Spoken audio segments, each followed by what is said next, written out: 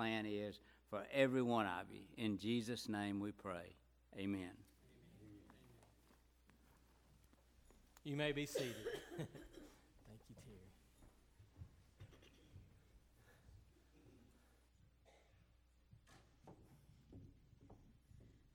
What Mr. Terry said before he prayed just lined up perfectly for this next song. If you'll stand with us, we're going to sing Amazing Love.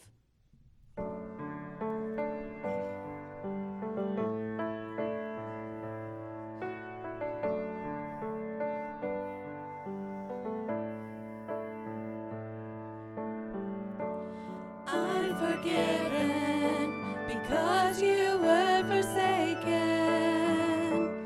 I'm accepted. You were condemned.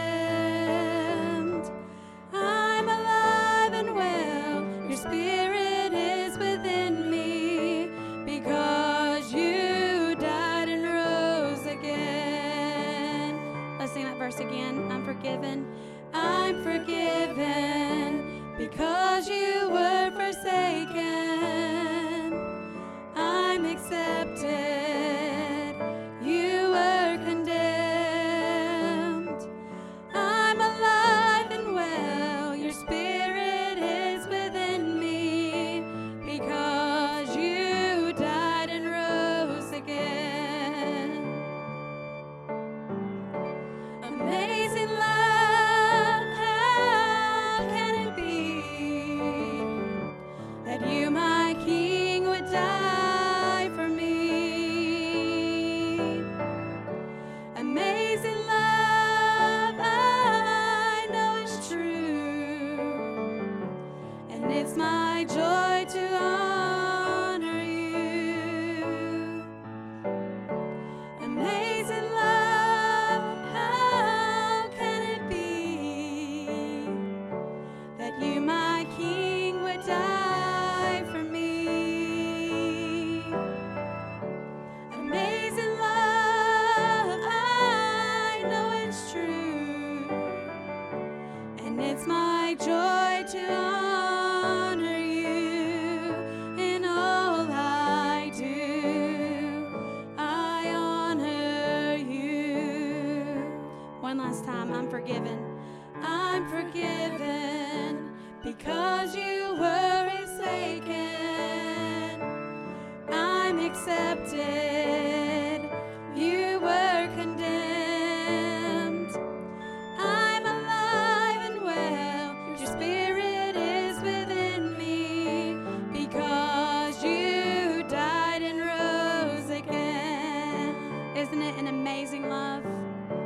Amazing love, how can it be that you, my King, would die for me?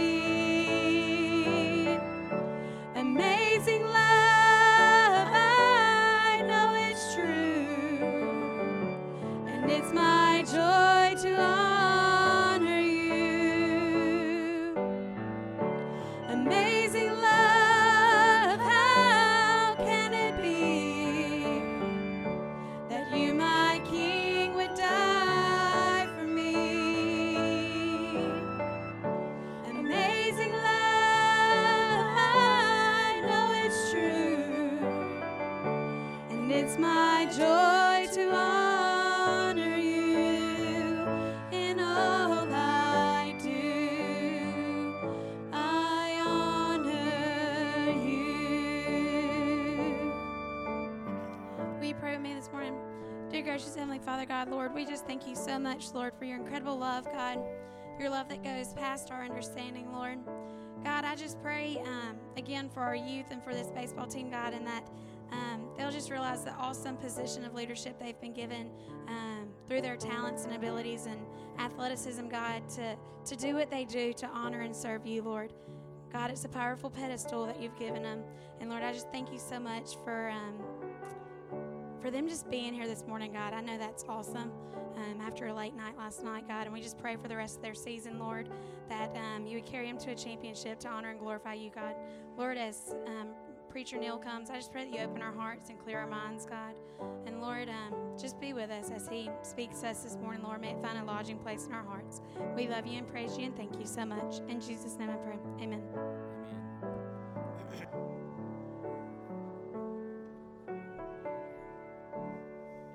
Amen. Okay, if first through third and 3 through kindergarten would go with the children's leaders at this time. Hey, the rest of us turn to Hosea chapter 6. It's the same passage we read from last week, and you didn't know this, but I was in the midst of a 7-point sermon, and I did not get finished. Now, every sermon ought to have 1 point, right? Well, from Hosea 6, I was looking at 7 principles in pursuing God, and you're not keeping up, but I am. We covered the first 4. Chuck Harper's with me. We covered the first 4 last week, and this morning, I'm going to give you 2, 5 and 6, and so we listed them in your bulletins. If you didn't get a bulletin, I'm going to do a good bit of review. But here's my point. On Easter Sunday, we celebrated the fact that Christ rose from the dead. And so I want us to ask the question, so what? So what? If Jesus really did die on the cross for us and really did rise from the dead, how does that apply to our lives and where we live on a regular basis? What does that mean? What does it matter? So I'm going to preach a few sermons from different places in the Bible that emphasize what I think is what we need to learn from the fact that Christ rose from the dead. Bryson asked me last week, he said this past week, he's downloading the audio for the sermons so you can listen online, right? He said, what's the title of your sermon series? And I thought, I don't know. So I came up with one. Thank you, Bryson, for asking the question. Here's the sermon series title, Because He Lives. Okay? Because He lives. Now, what we're talking about now is that because Christ lives, you and I, therefore, can pursue God and find God. Because we know that God loves us. We know that He exists. We know that He cares. We know that He's real. We know that He's alive. Why? Because He lives. Now, the whole Bible is about this. The whole Bible is instructing us in the fact that you and I were created to know God, to love God, to worship God. But we taught last week, first, that there's a problem. That you and I, by nature, don't want to find God. We're rebellious. We're independent. We're autonomous. We don't want God over our lives by nature. And so we can't find God for the same reason that the thief can't find the police. Why can't the thief find the police? He's not looking, right? And so God has done something about this. And then we talked about last week, the second point was that the process, that everything in life exists so that you and I will come to know Him and to find Him. So oftentimes in your life you'll face detours and roundabouts and successes and failures. But all the roads and all the signs and all the stops and detours are really designed to lead you and I to God. That we would search for Him and that we would find Him. Then the third point was the presence of God. Just the fact that He's here. And to those who are searching, they will find Him. That, you know, on that resurrection morning, they didn't recognize Him at first, but then as God began to open their eyes and their hearts, they saw, really interacted with, even ate with, the risen Christ. So we talked about the problem and then the process and then the presence, and then, and this was the best point of all, we talked about the passion. That we love Him and we search for Him and we want to know Him because He has come down for us in the person of Christ. So let me read the text again. Same place we were last week, Hosea chapter 5:15. We've got it on the screen. And a lot of that I just said comes from the text that we're going to read. And then we're going to look at a promise that inspires you and I to pursue God. And we're going to talk practically about ways we can do that. God says through the prophet Hosea, I will go away and return to my place until they acknowledge their guilt and seek my face. In their affliction, they will earnestly seek me. So that gives us a clue as to one of the reasons difficult times come, so that we will turn to God and seek Him. Then in chapter 6, verse 1, this is what Hosea says. He says, it's an invitation. Come, let us return to the Lord. For He has torn us, but He will heal us. He has wounded us, but He will bandage us. Look at this. He will revive us after 2 days. He will raise us up on the third day. There was our clue right there that Hosea was looking forward to the resurrection of Jesus to give us proof that God will revive us and raise us. How do we know? We got real historical evidence in the resurrection of Christ. And Hosea talks about this hundreds of years in advance. And the whole purpose is so that we may live before Him. But here's our application right here in verse 3. So let us know. Then it's almost like he changes his mind. He doesn't just want to say, let us know. Look at what he says. He says, let us press on to know the Lord. His going forth is as certain as the dawn. He will come to us like the rain, like spring rain watering the earth. Some of that's due this afternoon, right? What shall I do with you, O Ephraim? What shall I do with you, O Judah? For your loyalty is like a morning cloud, and like the dew which goes away early. Therefore I've hewn them in pieces by the prophets. I've slain them by the words of my mouth, and the judgments on you are like the light that goes forth. Here it is. I delight in loyalty, or the knowledge of God, love for God, rather than sacrifice.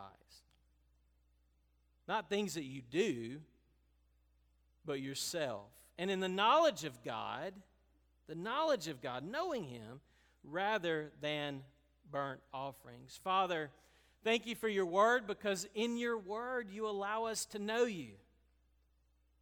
Your word is your thoughts, your activity.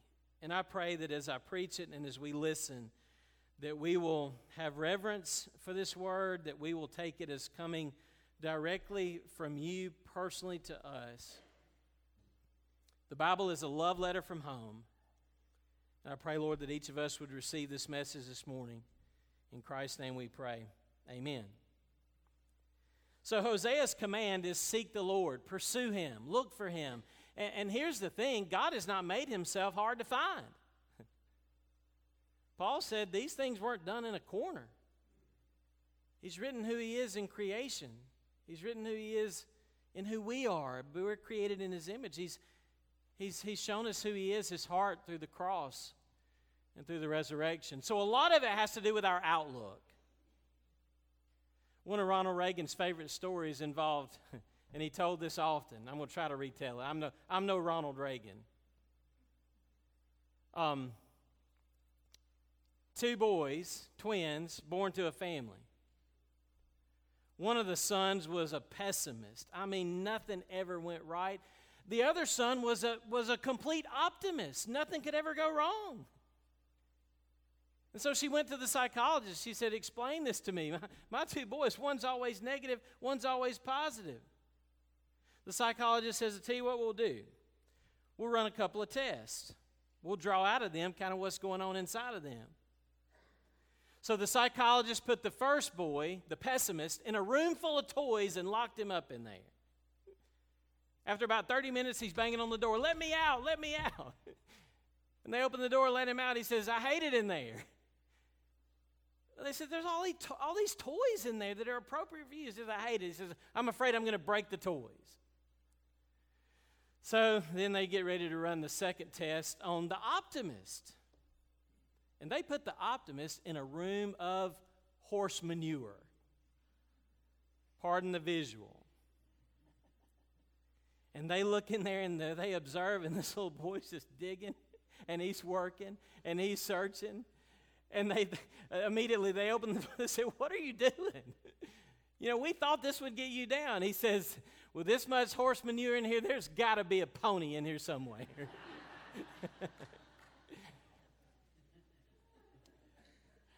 Now, you don't hear me talk about horse manure muds. But I want to illustrate a point, and we did it last week with the Russians and not finding God out in space. As C.S. Lewis said, it all depends on the heart with which you are searching, okay? It all depends on your outlook. And so what you and I have got to do is face the problem that you and I by nature don't want God, but we desperately need God because God has created all of us with a big question mark in our soul. Why are we here? What are we doing? Do we matter? Are we loved? God's created you and I. Ecclesiastes 3:11 says that God put eternity in our hearts. He said eternity in our hearts because we were created for Him. So you and I were created to know God and search for Him. But because we're sinners, we're sinners like Hosea described, we have guilt, we have alienation, we wander. God continues to love us and pursue us. So let me get to point number 5, which is the promise. And here's the promise. Hosea is saying that God's a relationship with God is not only possible, but it is certain if you will press on to know Him. That's in verse 3. His going forth is as certain as the dawn. What's the dawn? The dawn is the sun coming up in the morning, right? How certain is it that the sun comes up in the morning? Well, you can take that to the bank, right? And if the sun doesn't come up in the morning, then we sure better be right with God because something else has happened. But Hosea is saying, let's press on to know the Lord. Let's be inspired to put effort into searching for Him because it's a guarantee that if we search for Him, we will find Him. Look at what he says in the middle of verse 3. He will come to us like the rain. It may not be raining now. But we know that rain, like the sun in the morning, is necessary, it's good, it's certain. Without it, the world is not sustained. So what Hosea is saying to us is these things are certain, they're necessary, they're good, and they're repeated often. The sun comes up, and it often rains. He's saying God has made a promise to you that if you press on to know Him, you will find Him. I love what he says in Jeremiah 29:13. You will seek me and find me when you search for me with all your heart.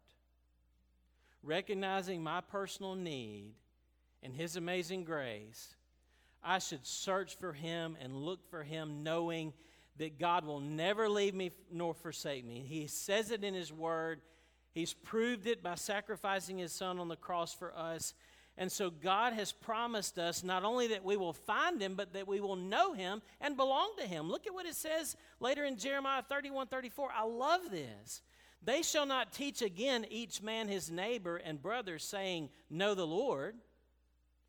For they shall all know me, from the least of them to the greatest of them. For I will forgive their iniquity, and their sin I will remember no more. It's almost as if God has said, I guarantee you, based on the blood of Jesus, that if you search for me with all your heart, you will not only find me, but I will forgive you, and you will belong to me.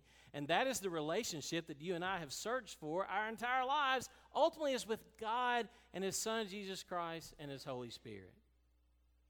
So God has made a promise that you'll belong, that you'll be included. And He has sent this out from the least of us to the greatest of us. Now, the Trojan baseball team here to my right ran a camp yesterday for kids. Some of the kids were really small. I mean, there had to be some 5- and 6-year-olds out there, and then some of the kids were a little bit older and a little more skilled. So Bennett, Ace's little brother, went to the camp yesterday, and I was very impressed, guys, with the camp and your interaction with the kids, and not just your baseball skills, but just how you dealt with all of our children. They had bunting stations, they had throwing stations, they had hitting stations. They took them in, through tennis balls, thank goodness, so that they don't break their face when they land on them. I asked Bennett after the camp, I said, what was your favorite part of camp today? You know what his answer was? He said, Asa was there. Belonging, relationship, love, brotherhood. Bennett's already got it.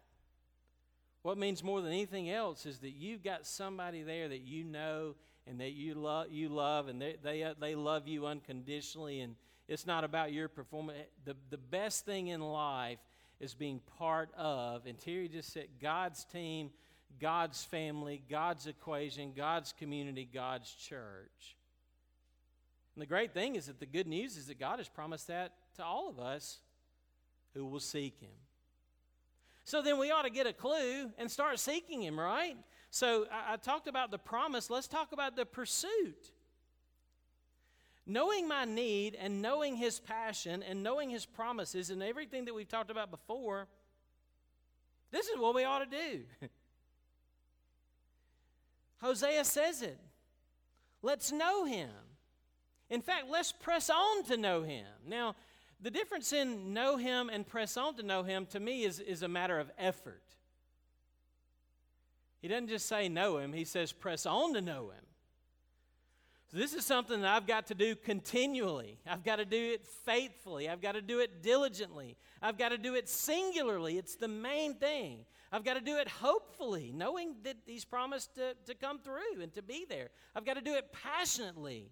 Not inconsistently, not doubting, not being sluggish or apathetic or complacent or negative, but having my soul and my heart, as the psalmist says, taste and see that the Lord is good.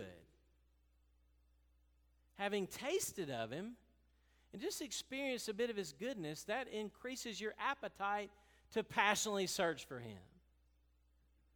At age 47, I find it unbelievable that there was a time in my life when I did not like coffee. A group of seniors at my previous church started drinking coffee around me. Once a month, we'd have the Young at Hearts, and they'd make a pot of coffee. I was in my early 20s. Couldn't stand coffee. They said, put a little sugar in there. Put some milk in there. And then I started tasting it. Let me just say that the one thing that I'll go get in the morning before we all get started that we don't have, I go to the grocery store and I get some coffee. Something that begins as an appetite can increase and grow over time, and that's what happens with God. You begin to experience His goodness. You hear His word. You experience His love, and then it increases you, and you start pressing on to know Him. The assurance and the love inspires us to want to grow to know Him in greater ways, discovering how beautiful and how good and how faithful and how holy He is. You know what Jesus said, Matthew 6:33, seek ye first, what? The kingdom of God and His righteousness, and all these things shall be added unto you. So my pursuit of God is to be the top priority in my life. I've heard preachers describe it like this. It's like a bicycle wheel. You got this hub, right? And then you got spokes coming out of the center. Your relationship with God is that hub of life. If you're right with Him, then all the other things in that wheel, the spokes will be rightly related to each other. I like to think of it like buttoning that top button on your shirt. You get that one right, all the other ones will flow and follow after. If I get that top one off, all the rest of them are going to be off as well. Seek first His kingdom and His righteousness. Press on to know Him. That's what Bryson read from Philippians chapter 3. Paul, after meeting Christ, said, I consider everything else as dung, garbage, horse manure. Literally, that's what it meant. As in contrast to knowing Jesus Christ and His resurrection. Well, what happened to Paul? He met Christ on the road to Damascus. The risen Christ, and it transformed his life, and he began to pursue the God who had pursued and found him. So let me just give us a few practical application points here on how we can seek Him, okay? So hearing the promise of our belonging to Him and that He is there and that whoever comes to Him He will no wise cast out. That inspires our effort, our hunger to continue to grow, to pursue God. Well, how do I do that, preacher? Well, there are some things that the Bible teaches that we should do regularly, daily, if we are to seek Him and find Him. And I've got a few. I'm just going to mention them in passing and say a few comments about them. These are things that I think the Bible tells us that we should do every day. You should take, Jesus said, take up your cross daily and follow me, right? Deny yourself. You got to do that every day. Take up your cross. You got to do that every day and follow me. You got to do that every day. For how long? For the rest of your life. So I don't know that I can do it the rest of my life. God's grace will sustain you. Don't worry about tomorrow. Do it today. But the coach says, give me 200 push-ups. You say, Coach, I can't do 200 push-ups. He says, can you do one? Yeah, I can do one. Do one 200 times. That's the life of discipleship. Now, all these are going to start with S, and these aren't in your notes, so I'm just going to give them to you. The first thing, you want to know God, start every day of your life off with solitude. Solitude. Reorient yourself. Get your perspective right. Be still and know that He is God. Find you someplace alone at the kitchen table. Sit in your car for 5 minutes before you go into work or school. But you get in your mind that He is God and that you're not, and you're created in His image. Before you ever start your day, we've got to reorient ourselves to why are we here? I follow CNN on some of my social media. One day this week, popped up CNN's message for me first thing in the morning. Tributes to Barbara Bush pouring in. Passengers describe a harrowing flight. Cuba prepares for a new leader. Start your day here. No, don't start your day there. Because you're not in a frame of mind at that point in the day to interpret and respond to what's coming our way, this steady stream of life and information. No. First, be still and know that He is God. Find some solitude. Reorient yourself again. Wake up and, hey, have a couple of cups of coffee. The second thing to remember is Scripture. God speaks to us through His Word, and if you want to know Him, know His Word. Start small. You don't have to go to seminary. Open the Bible and read the Bible. Start in the Gospel of John. And as you hear John speaking to you, you hear God and Christ speaking to you. Take these things personally. Man does not live by bread alone, but by every word which proceeds from the mouth of God. As John Stott says, we must allow the Word of God to disturb us and to encourage us and to guide us in this relationship. How well would your relationships go if you never listened to the other person? Be still, open the Bible, read it, take it in, hunger and thirst for it. Preach the gospel to yourself through that every day, and then serve. Service is the third one. Do something for someone else, because as you read that Christ's wounds healed you, you desire to make a difference in somebody else's life, and you'll come to know God as you come to know the people around you that God has created and made. Matthew 25, Jesus said, if you've done it unto the least of these, my brethren, what? You've done it unto me. You want to meet Christ along the road? Then do what the Good Samaritan did. Minister to someone, bandage up someone's wound, be an encouraging servant, serve other people, and you'll meet Christ and God along the way. God is on that second mile. And you'll find Him and you'll meet Him there. And that second mile is service to other people. You ought to have a list in your daily planner of the people you're going to call or encourage or minister to this particular week. Maybe the people you work with.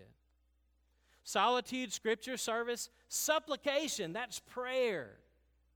And in prayer, you go through acts, adoration, confession, thanksgiving, and supplication. I adore God. I confess my sin because I've always got something to confess. Confession should be a daily activity for the Christian because your entire journey is characterized by a spirit of repentance, a life of repentance. Keep asking, keep seeking, keep knocking. That's prayer. Going before God. When I was a student in high school, I've told you this before, my youth leader says, I want you guys to pray for 10 minutes a day. I said, I'm going to pray for 10 minutes a day. New commitment. Got out my prayer journal, wrote down everything I could think of to pray for, closed my eyes, prayed through everything I could possibly think of, opened my eyes, 3 minutes had gone by. What am I going to do for the other 7 minutes?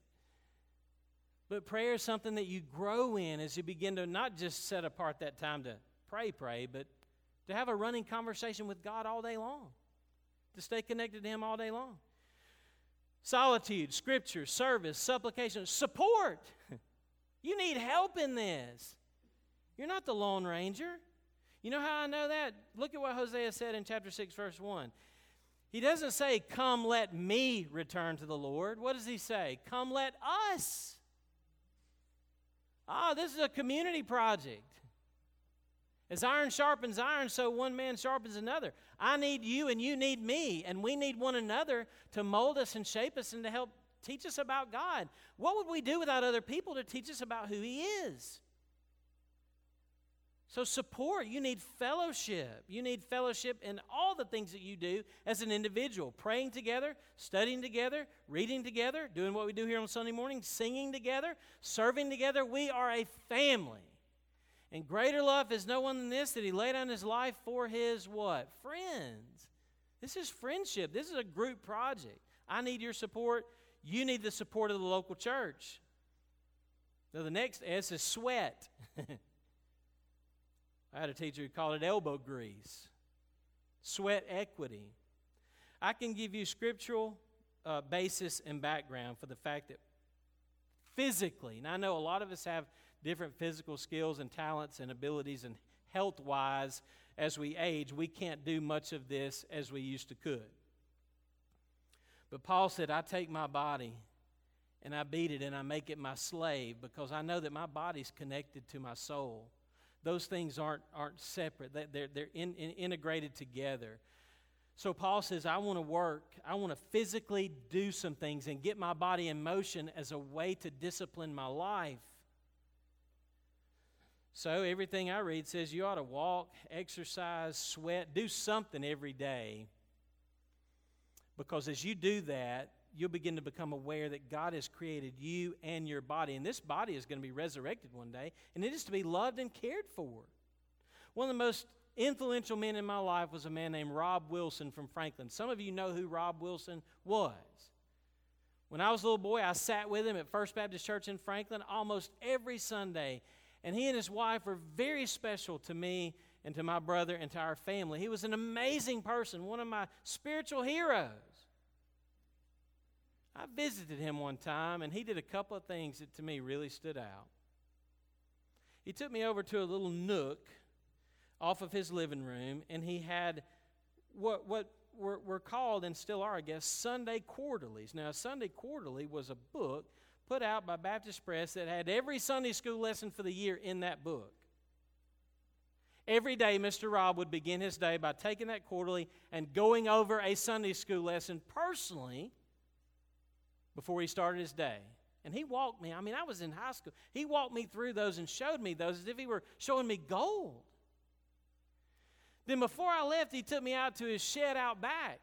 And Mr. Rob at this point is probably in his mid to late 80s. He opened the barn door. We walked in there, and Mr. Rob had a weight set. I was completely shocked. He had a bar that he did pull-ups on. He had another bar that he did curls and he did presses. He had it both going on. He had both the spiritual and the physical. And then something spoke to me and said, you know what, Mr. Rob Wilson, he's not trying to be Mr. Universe. He's just trying to be the best Rob Wilson he could be. And he's doing it spiritually, and he's doing it physically, and God is using him greatly in his life. I watched him love his wife through Alzheimer's. Where do you get that kind of strength? I really believe that God speaks to us physically as we go and experience nature and all the things that there is to do. Then the last one, and I'll close with this. Sleep. I don't mean during the sermon, so wake up, people. Man, look at the bookends of your day. If you begin with God and you end with God, I really believe that it's important for us to rest physically. Jesus said, "Abide in me, rest in me." One of the things that means is the treadmill of having to prove ourselves to God and other people, that treadmill's unplugged and it's off, because I don't have anything to prove to anybody because I'm accepted in Christ, and that's all that matters. His finished work, I can rest in His finished work. And those who rest in the finished work of Christ can rest well at night. As someone said, providence is a soft pillow upon which to lay your head.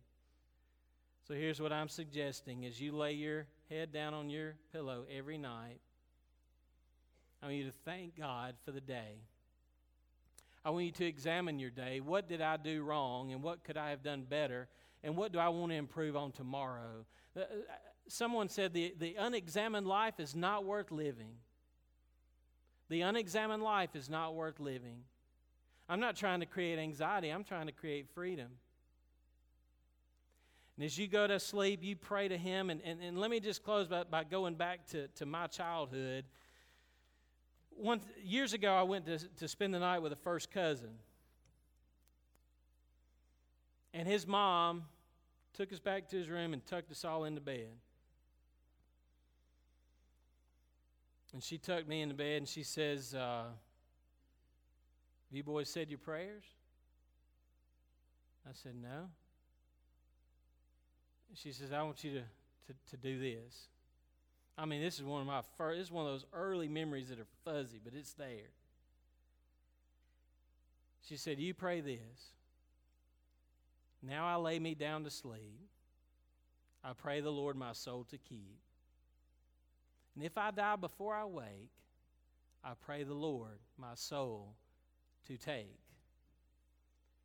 It really is just that simple. That if you in your heart of hearts would say, "Lord, here's my life. I want to live it for you, and I want to know you. What do I do?" You know, my aunt was telling me really everything I needed to know as I began my life. You place it all in His hands. Your life, your soul, your all. And you know what He's promised? He'll meet you there. Because if God has not withheld His Son from us, how shall He not with us freely give us everything that we need? Amen? Let's pray. Father, thank You for Your word. Thank You for Your counsel and Your wisdom. Both adversity and blessings have one ultimate intent, and that is that we would know You and more about You. How gracious You are, how holy You are, how beautiful You are, how faithful You are, how compassionate. We could go on and on. God, we would never exhaust the knowledge of who You are in Your personality and in Your being. But I take great comfort in knowing what Jesus said. He said, "If you've seen Me, you've seen the Father." And that's truly all we need to know to be able to interpret and respond to everything that happens to us in life. That we would seek first God by seeking His Son, Jesus Christ, in the pages of Scripture and in the working in our hearts. To You be all glory and honor and praise. Amen and amen. Let's stand and sing this hymn of invitation. This is straight from Scripture. "As the deer pants for the water, so my soul longs after You." Do you have that relationship? You come forward as we sing.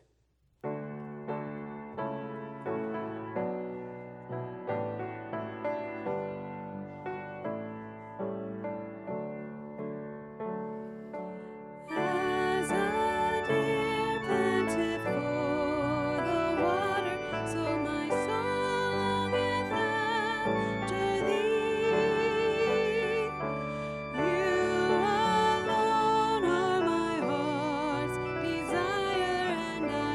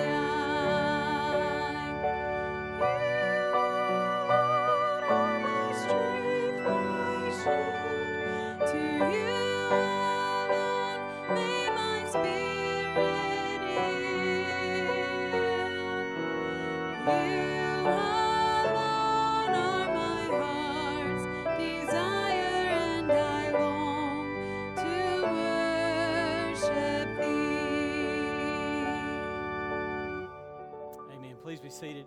Hey, if our ushers would come forward at this time, we'll take our offering.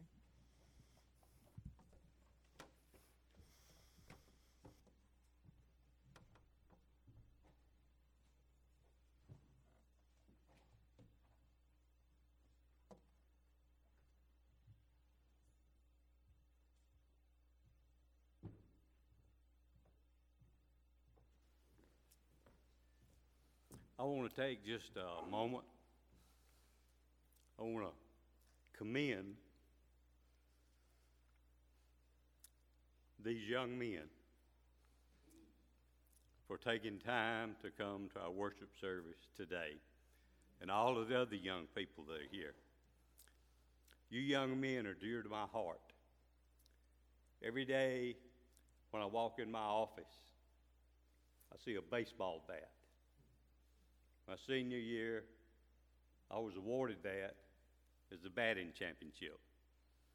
Baseball has a special place in my heart, and so do all of you young men, even though I don't know you. Continue what you're doing today throughout life, and I promise you, you will be rewarded. I want to give you, our church family, a special invitation. Jackie Wayne and myself, we will be ordained as deacons tonight. And in honor of that service, our children and grandchildren have placed these flowers, which are down front. So we invite all of you to come to that service tonight and share with Jackie and I what the new journey that we're about to take in our Christian lives. Now let us pray. Heavenly Father, we just have so many things to be thankful to you for. We just thank you for this church. We thank you for our family. We thank you for our youth. And all the people that's been lifted up to you today in prayer, we just ask that you look over, you guide, and protect them. And as we come to this part of our service, we'll know in our hearts that everything comes from you. And in order to continue work, we're to share with you what you have shared, what you have allowed us to have. And Father, we just ask that our hearts be open and our minds be clear, and that we now share a portion of that with you. This ask in your precious name. Amen.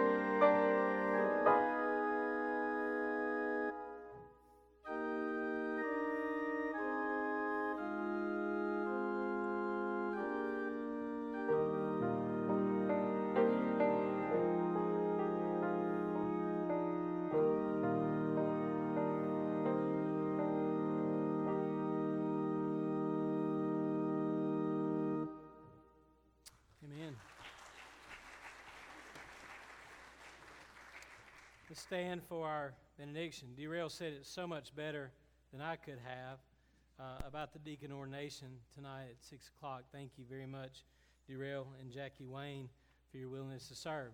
Hey, we're feeding the baseball team in the fellowship hall in just a few moments. So I want to thank those who worked to make that meal possible. You guys just going over to the fellowship hall and help yourselves. We'll be over there, some of us, shortly. So, Catherine, will you come get us in there?